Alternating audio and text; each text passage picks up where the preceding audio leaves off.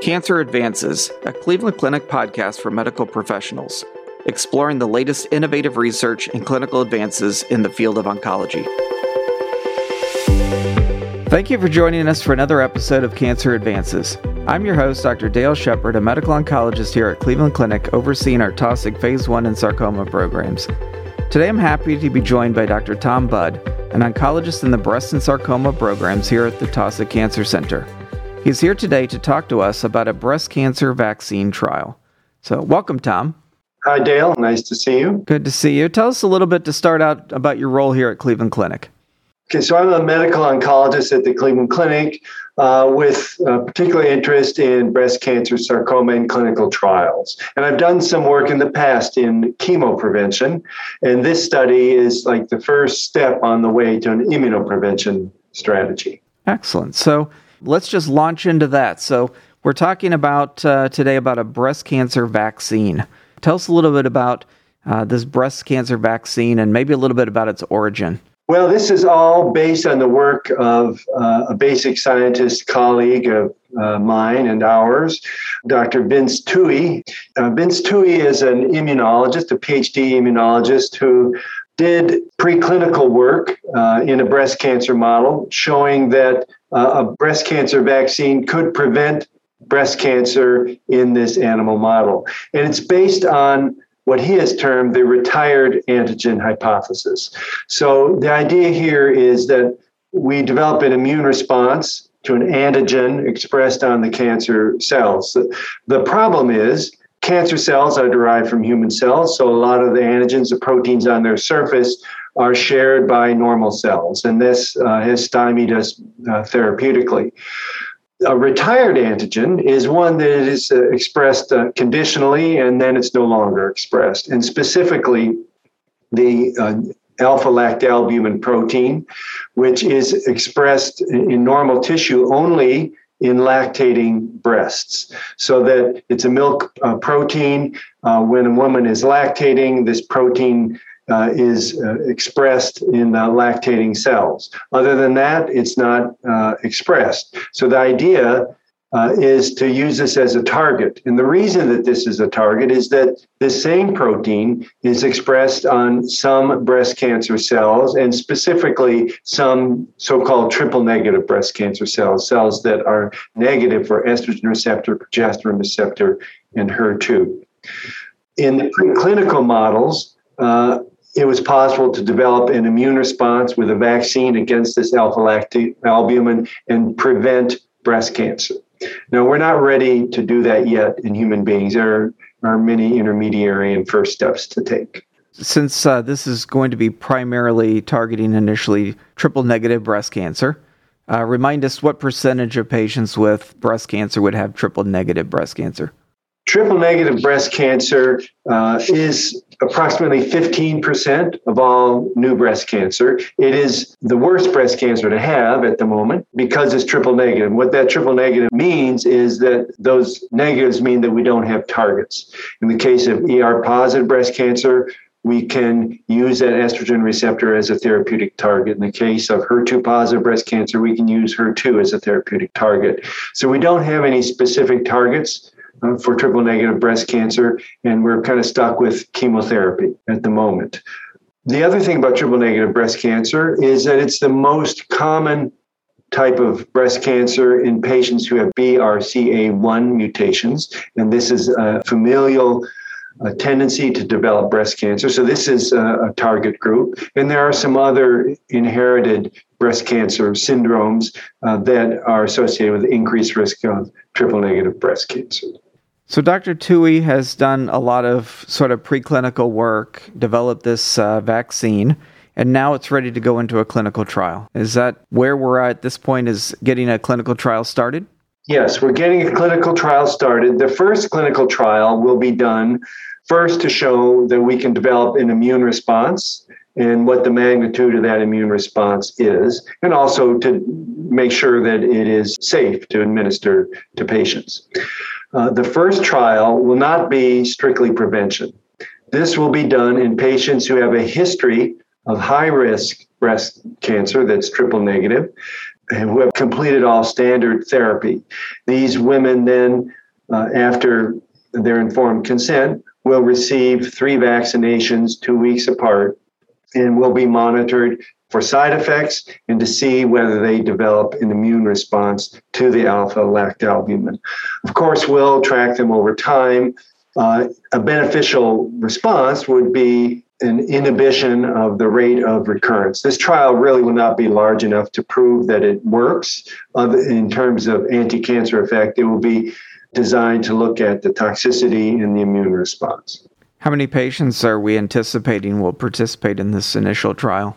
Well, it depends a bit, but it'd be probably around 18 patients. Is this being done as a traditional phase 1 with dose escalation in terms of the quantity of vaccine given, or is there a change in how many doses of vaccine are given? Well, that's a good question. It's a traditional phase 1 trial. So we start at a low dose in 3 to 6 patients. If they do okay, we escalate the dose. If they do well, we escalate the dose again, not within patients, but in groups of patients.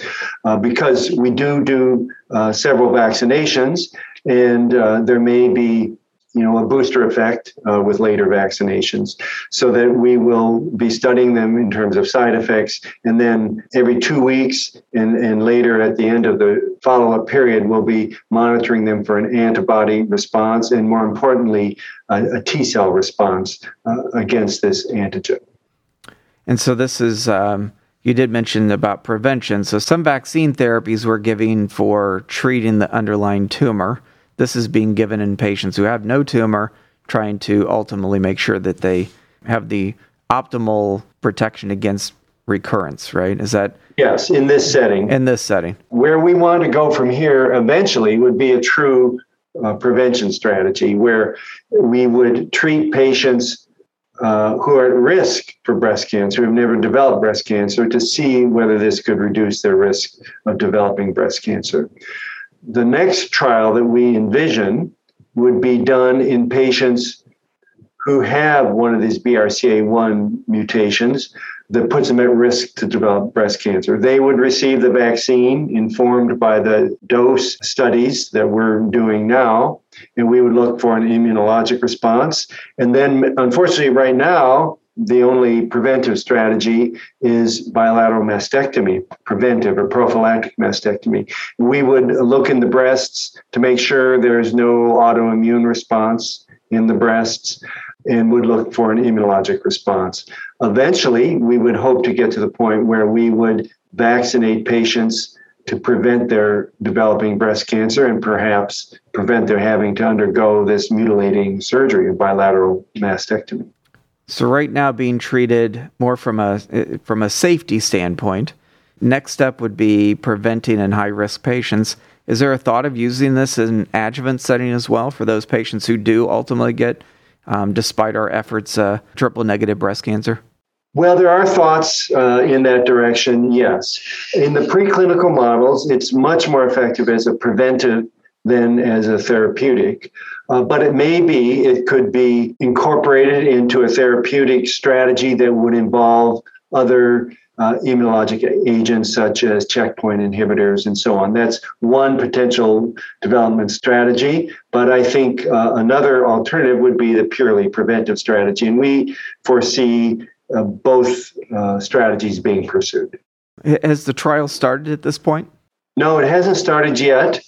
There are a few hurdles to overcome, but we are optimistic we will be able to start in late July 2021, perhaps August 2021. All right. So well on its way. So something that's going to be starting very, very soon. When this is open, how would patients reach out to us and see about participation?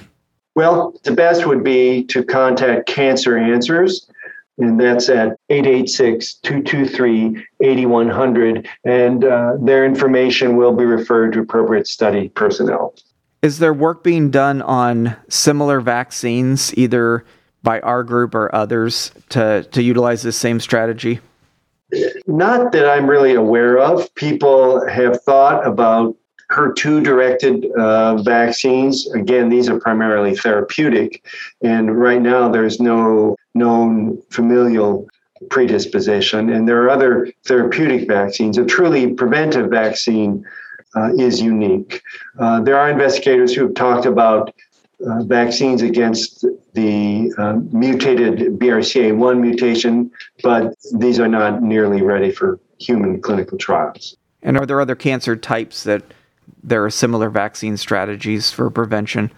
Well, I think there could be vaccine strategies, other so-called retired antigens. The particular alpha-lactalbumin vaccine would not be effective against other cancers. It would be specific. It could be that with a similar immunologic adjuvant and a similar antigen which is retired or which is unique to a protein, that a vaccine strategy could be developed against other cancers using a similar strategy. It would be important to have a group of patients who are at sufficient risk to develop a specific cancer that in effect could be seen, and that the any potential side effects would be worth it. Excellent. So we don't really know for sure what the predicted side effects are going to be since this hasn't been given in people, but... Well, it hasn't been given in people. It has been given to mice. And the side effects are primarily local reactions. As you might expect, any injection that induces an immune response may cause a local reaction. Fortunately, the clinical vaccine seems to produce less of a local reaction than was used in the earlier studies because the clinically used vaccine is a much cleaner preparation, frankly, because it's GMP ready for human use. So it's a much cleaner vaccine preparation than was used in the preclinical studies and seems to produce less of a local reaction, but still the immunologic effects are preserved when it's given to mice. In mice, given the preclinical vaccine, there were some abnormal liver findings, but we do not anticipate that this will be a problem with this cleaner vaccine. So just going back to the trial in terms of the patients that are going to be enrolled. So clearly it has to be a patient with triple-negative breast cancer. When we think about clinical trials, phase 1 trials that involve other types of therapies like chemotherapies, we think about liver function, kidney function, bone marrow function. Are there any particular characteristics for this particular trial that would keep people out of the trial? What sort of patient population are you going to be looking for? Well, of course, we don't know all of the side effects. We are looking for patients at sufficient risk of recurrence that some attempt at additional treatment is reasonable. We are requiring basic normal liver function, kidney function, hematologic function, but it's not an exhaustive list, just generally healthy people. What do you see as being the other big gaps in sort of developing a therapy like this? We have to have patients with the right characteristics, the right risk. So are there any other gaps that we're trying to fill? Well, I think the real difficulty will come when we try to do a prevention trial, because these are very difficult to do. There are very few drugs that are actually approved to prevent cancer because they require very large patient populations. The patient populations have to be at sufficient risk, and the treatment has to be sufficiently safe because you're treating healthy people. So these are very difficult trials to do. There's a long sort of payoff, so that to have a pharmaceutical company do this is a big gamble. And I think we'll probably have to come through some public resources to do this kind of a trial. I suspect that given the severity of this disease and the sort of lack of treatment options when this disease recurs, that you're probably getting a lot of interest from patients that would like to sort of take part in this trial? Yes, there is tremendous patient interest. We have patient advocates, of course, who are associated with our program. There has been a lot of interest from the patient community. The breast cancer patient community is one that is very involved and has been very supportive. Well, thank you for your insight on this really novel approach to treating breast cancer. And thank you for joining us. Thanks, Dale. Nice to talk with you, and hope to talk with you again. Dr. Tuohy is named as inventor on the technology, which Cleveland Clinic licensed to Annexa Biosciences Incorporated. He will receive a portion of commercialization revenues received by Cleveland Clinic for this technology and also holds personal equity in the company. This concludes this episode of Cancer Advances. You will find additional podcast episodes on our website, clevelandclinic.org/Cancer Advances Podcast. Subscribe to the podcast on iTunes, Google Play, Spotify, SoundCloud, or wherever you listen to podcasts. And don't forget, you can access real-time updates from Cleveland Clinic's Cancer Center experts on our Consult QD website at consultqd.clevelandclinic.org/cancer. Thank you for listening. Please join us again soon.